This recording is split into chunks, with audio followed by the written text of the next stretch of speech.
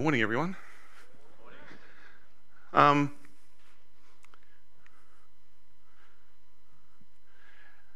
It's been an interesting week, huh?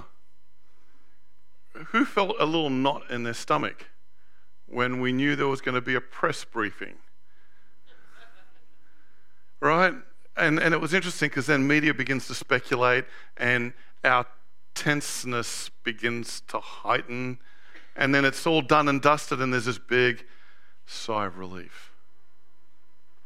It's been an interesting week, but I'd say it's been an interesting year.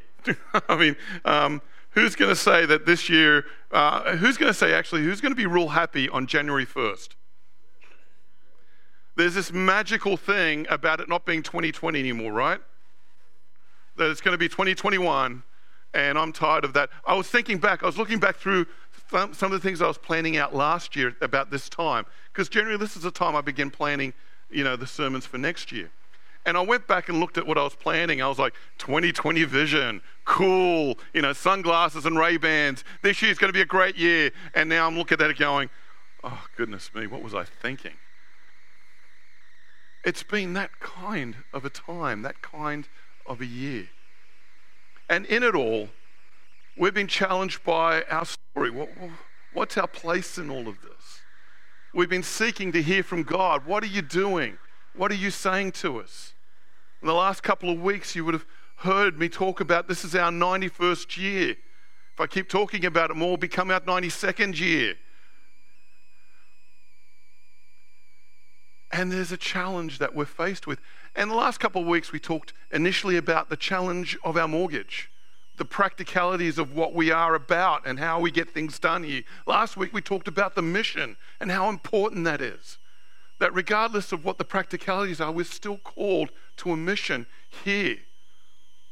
Today, I want to talk about us. Well, actually, you. We talk a lot about the we, and today I want to talk about the me. I want to talk about the me. I've been thinking about this past year, the whole question, does it matter where we come from? Does it matter what's happened? We can just ignore it next year and just move on and just put this year into the back of our minds and let it go. And I've been wondering, from a personal point of view, why has this year been so difficult? Why do I feel flat today? Why aren't I energized to think forward? And I keep thinking, I thought, well, I don't remember it being that bad in Christchurch. We went through the earthquakes. And the thing about the earthquakes, kind of like this week, you get a briefing and all of a sudden it just kind of puts you on the edge. Well, in Christchurch, we had aftershocks. And and I'll tell you, every aftershock, no matter how hard or low or soft, they are all the same. They start the same. You hear the rumbling for a lot of us. You can almost identify it. And as it hits, you're just wondering, is it going to escalate or is it just going to peter out? So here we are all tense and nervous, and that went for years. It didn't just stop. But I don't remember being that flat. What's different? What's changed? I was talking with Chelsea earlier on, and she made a really good point. Well, when you're in Christchurch, you can get away from it. You go to Nelson, and there's no earthquakes. Today, we can't go anywhere. COVID's everywhere. In fact, we can't even leave the country, which is probably part of my frustration at the moment. If you go to Auckland, it's going to be the same. Actually, it's worse than Auckland. Yeah. But you can't go anywhere in the country and escape it. It's there. But there's a thing about us at times as humans, but even as the church, is that we forget what God has already done for us. We are very circumstantial people. The circumstances dictate how we respond, how we work, what we do. But there's something bigger than that. There will always be a COVID or an earthquake or a crazy political leader who doesn't want to say that he lost. There will always be that. Always. History is littered with that, which is why history should be a very important class in schools. because it shows the journey of humanity. That we're not much different from all of humanity. We're facing the things that our parents have faced, our grandparents have faced, our great-grandparents, and our distant relatives. And it gives us hope to think there is another step. There is hope. The challenge that we have today, and I'm going to challenge you this morning, is what is actually coming to the surface for you? We know what it's for the church, right? We've challenged it. I mean, the finance team has spent the last 6 months looking at some of our major issues, one of them being our debt, and saying this is not sustainable. Another issue like this could really hurt us. We need to deal with this. And as we look at that, last week we looked at the mission. Well, actually, we're called here. We're called here to be God's people, to be a hope to the community around us, to share the love of Jesus.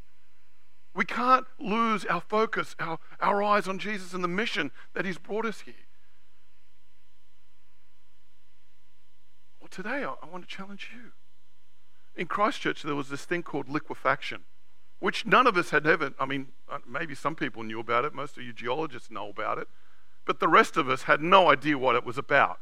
This stuff that came from underground above and just ruined everything. We had these little volcano mounds in our auditorium. An auditorium that would have been about this big, and these big mounds, and some of them had burst through and all this gunk and stuff, and then it dries off and you can breathe it, and it was awful stuff trying to clean it up. But I realized that there was a bigger issue at stake back in Christchurch. It wasn't the stuff that was coming from out of the ground, it was the stuff that was coming from within us. That these are opportunities and times in which we need to actually self-reflect. It's not just looking at the church and saying what the church needs. We need to be looking at ourselves and saying, what's coming out? What's my own spiritual liquefaction? What am I being challenged with? This morning's verses, I was looking back again at some of our old sermons and some of the things that we looked at. And we looked at vision and we looked at prayer. And I was looking at the prayer series and we did this whole series on Elijah. And there was one part that I missed as I looked back at it. And it was this verse. At the end of what was his greatest victory. Just take a look at that verse. What does it paint? He climbed to the top of Mount Carmel, which was the largest mountain that overlooked the whole valley. Far away as far as Jerusalem and Haifa in the other end. He had the cedars of Lebanon were off in another. He could see everything. And he climbed up there, and rather than looking around, what did he do? He bent down to the ground and put his face between his knees. What a picture that is. If we ever want to humanize people in the Bible, just a closer look. Can you imagine Elijah after that day? That he proved to Israel that God is real. That he showed everyone what he was all about. And he goes up the top of Mount Carmel and bang, down.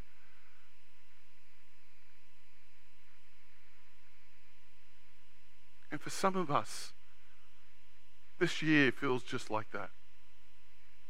For some of us, this is where we're at. For some of us this week, it was immediately to go, oh no, I don't want to hear it. Not another lockdown. For some of us, it's like, how do I get past this? The story of Elijah is interesting. He had just seen a miracle. You imagine being there and seeing fire fall down from heaven and consume the offering. I mean, wow. Huh? Pretty cool, right? And yet, right after this verse, he was afraid and he's running for his life.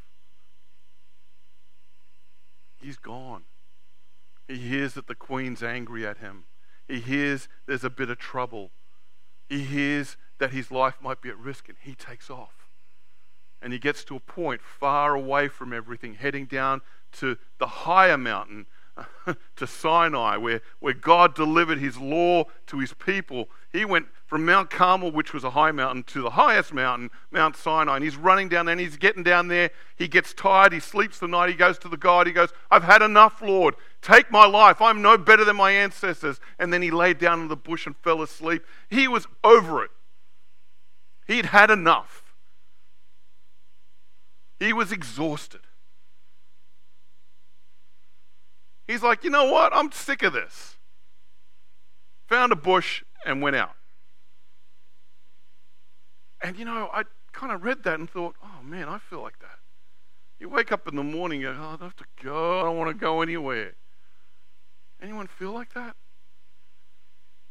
I just want to lay in bed. Why does the world bother me? Hasn't it got much else to think about? Leave me alone. Daylight saving means there's more light in my room now. He laid down. And the Lord goes and kind of nudges him. Hey, dude, what's wrong? What are you doing here, Elijah? What's going on?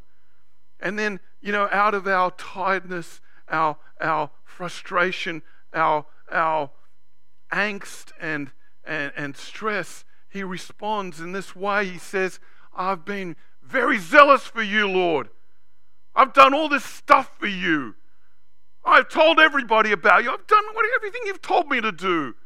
And those people, those Israelites, your people, not that I'm one of them, have rejected your covenant, torn down your altars, and put your prophets to death with the sword. I'm the only one left. And now they're trying to kill me too. That's actually a pretty bold-faced lie. We just read that the people saw what happened and all yelled out together, the Lord is God. They said it twice, the Lord is God. And then he got all the prophets of Baal, and what did he do to them?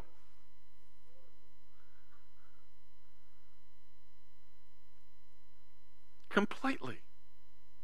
And here he is. A lot of people tell me, how does this man in America say that he hasn't lost? And I just say it's humanity. When we really believe we're going to win, when we really believe that things are going right, we react when it doesn't. And sometimes we don't react with reality. It's the hurt that speaks. It's the brokenness that speaks. And here Elijah's just being real human about it. I'm sick of this, God. I'm tired of doing all this for you.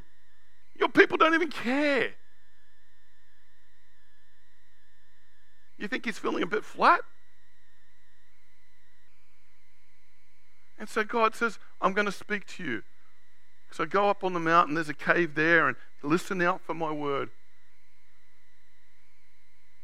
And so up in the cave he comes, and a big storm comes, but God's not in that, and a big wind blows, and God's not in that, and then there's still a small voice, and God's there, and he goes out. And the same question, what are you doing here, Elijah? I've asked you a question, and guess how Elijah responds?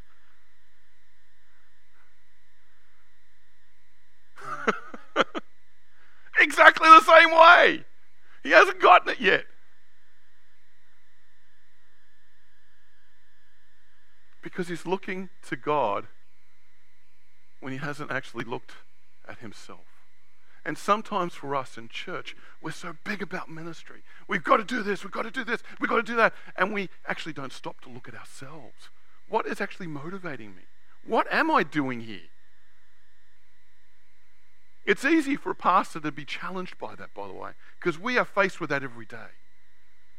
We are faced, those of us in ministry are faced every day with the validity of whether we should be here or not. Because if it's not us doing it, it's usually the people around us that are doing it. But what about you? What are you doing here? What are you doing here? I want to give you a moment to just wrestle with that. Take some quiet time just now and challenge yourself. What am I doing here?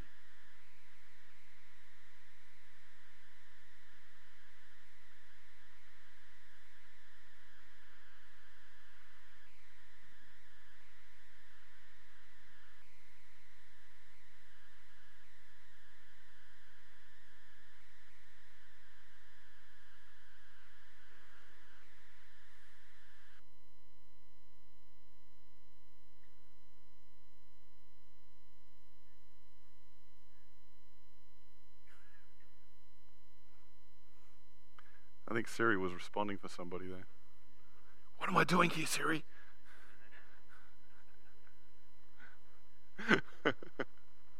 What are you doing here, Elijah?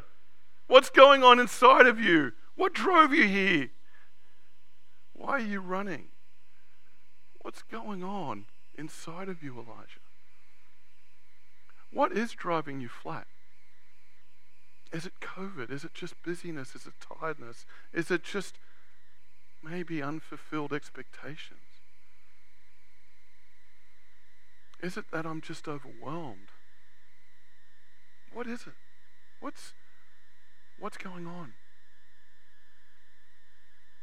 Because it's easy to look at the church and say, oh, this needs to happen here and here. But it's harder to maybe look inside and say, what's going on in here and here and here? What's going on inside of you?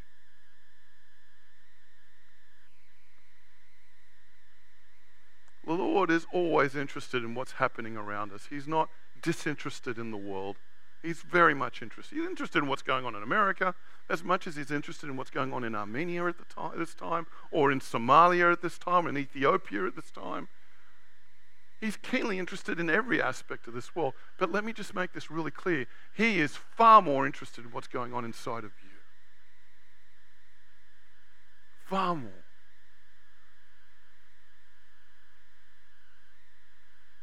And that's the challenge that we're faced with. What is going on inside of me?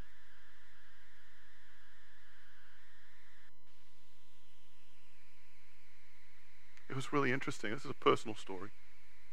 I took some time off in September. And I had this whole plan. I'm going to lose weight. I'm going to work out. And over the course of September, I went from 156 kilograms, not pounds, I wish, down to 145. Yeah, no. That's the good part of the story. I came back to work at the end of September, and by the end of October, guess where I'm at? And I'm like, what's going on? What? This is what church is doing to me. I knew it. That's what church is definitely doing to me. Hey, Andy, I know it. But then, it's easy to point the finger at, people are doing this, and church is stressful, and I'm here, blah, blah, blah, blah. And then at the end, I'm not actually looking inside of me. I'm not stopping to say, what's going on inside of me? And that's the challenge you all face this morning. What is going inside of you? What's going on? Why do we let what's going on in America stress us out so much? Do you think God really cares whether you're conservative or liberal? Do you really think that? And if you do, there's a problem. Because all he cares about is you knowing his son Jesus. Okay? If we put that much energy into sharing the love of Jesus rather than the love of politics, oh my goodness. Believe me, I'm totally hooked into it, so I'm being a hypocrite here.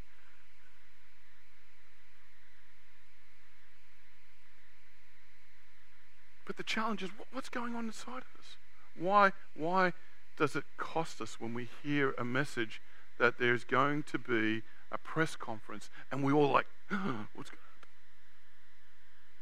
In part it's because, do we have a picture of God and what he's done already for us? It's interesting. In the Old Testament, God basically goes absolutely crazy, reiterating over and over and over again all the things he's done for them. Do you know why he had to do that? Because the circumstances of life kind of takes your eyes off the game and kind of helps us to forget who God is and what he's already done in our lives. I had to stop. I stopped at 1 Samuel. I didn't even hit the Psalms. Where he is challenging us. He's challenging his people. I am the Lord your God. I'm the one that got you out of here. Remember I got you. Now, do you remember I got you out of Egypt? By the way, do you remember I got you out of Egypt? Why? Can you not see that?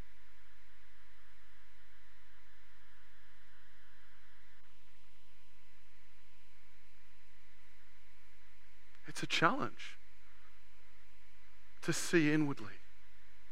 You know, when you look at the New Testament, I mean, I know that there's always these two camps going on in church. There's the social camp. We've got to go out there and provide food and shelter, and there's poverty issues, there's housing issues. These are all very real issues. They require us, because we can do it, to help people. And then there's the other camp that's like, oh, no, we've got to preach the truth, and we've got to get the Bible out, and you know, because at the end of the day, if they've got a house, that doesn't matter. They're going to die or go to hell or go to heaven. You know, and there's these two camps going on in church, and they fight, and they clash, and they never actually ever meet half the time together.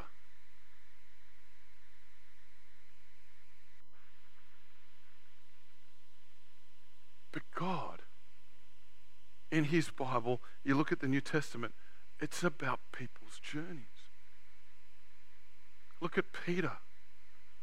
From when we first meet him until the end. It's a journey of growth in this man who starts off in this family business, quite arrogant and gruff and kind of rough-edged, boastful. Oh, I can do this. And then breaking down with what he felt was most probably the worst moment in his life, reminded by the rooster's crow of denying the man that needed him in that moment. He's God, his Savior. And having to live with that immortalized for the rest of eternity in the book of a Bible. Or John and James, who wanted power and acknowledgement, who wanted to sit at the right hand and the left hand of God. Or when those other people were doing good things, should we go over there and smack them around a bit, God? Because, you shouldn't be doing that stuff if they're not with us. And you see the growth of these people moving as they get to encounter Jesus, and as they grow in their lives, and as they become the people that Jesus knows that they can become. That's what He wants to do with you. He knows you, and He knows who you can become.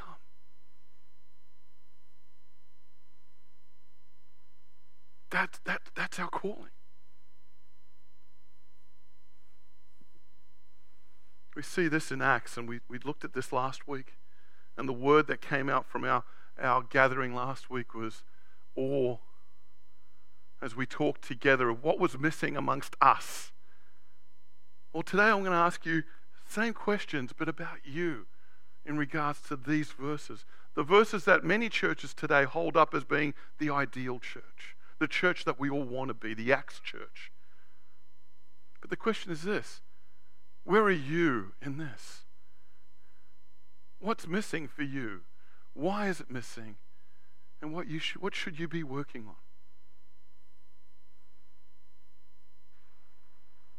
I'm going to give you a few minutes. I don't want you to do this one alone. I want you to turn to the people around you and share. Where are you in all of this? What's missing for you? Why is it missing? And what should you be working on? Take a few minutes, turn around to the people around you, and start debating over these questions.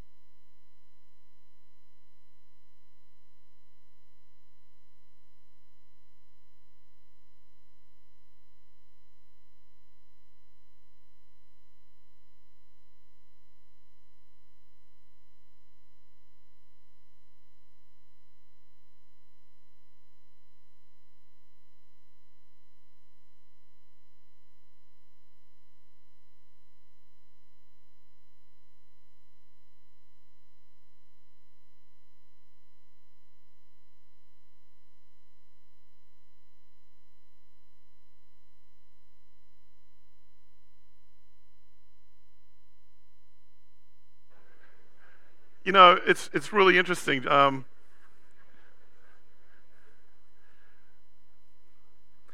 Part of this is actually responsibility for us. Even though this is challenging because, a lot of us have idealized what the Acts Church was about. And the reality is it's very difficult for our culture and our society to be that. I was talking with Greg and Mercy up front here. You go to the Philippines. Everyone lives outside of anyone's pocket because we're all in everybody's face. You go to Rome. You can't help but look out the window straight into somebody else's apartment. You live in that culture. You deal with it. What I find interesting is that with the housing crisis that we're faced here, you've noticed that the footprint of homes are getting smaller and smaller.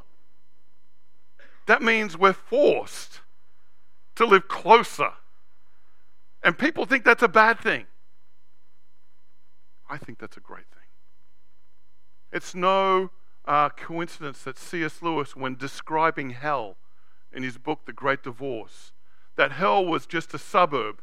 And what happened was the houses and the estates got bigger and bigger, and people got separated more and more.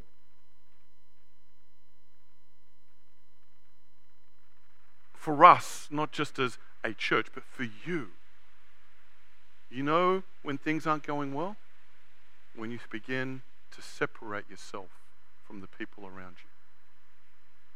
When you begin to hold people at an arm's distance. That is a wake-up call. That is saying something about what's going on. And the challenge for those of us who are trying to embrace is to search out those that are keeping it at arm's distance. And rather than say, they just need their space, maybe they just need your love. Maybe they're just afraid to cry on your shoulder. Maybe they're just afraid to look in the mirror and say, I don't like what I see. Maybe they're just overwhelmed by wanting this and not feeling like they're good enough for it. Look around. I've just described most of us in this room. I've gone to 4 home groups this last couple of weeks, and I'm getting the same responses. Getting the same pushback, the same, Rob,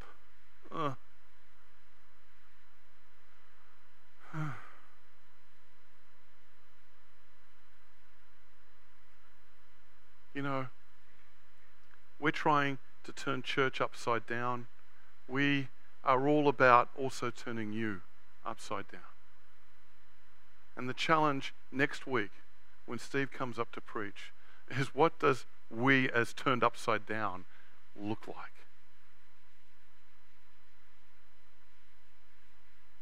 So it's a challenge, but it's encouragement. Again, I heard the word, I was like, I came to church to get some rest, Rob. But I want to encourage you. Remember the Lord your God. He delivered the Israelites out of Egypt. Remember what He has done for you. And even in the times that life seems overwhelming and it just doesn't seem to be right and you don't have the energy, all the more turn to God the Father who saved those people from Egypt. Who saved you.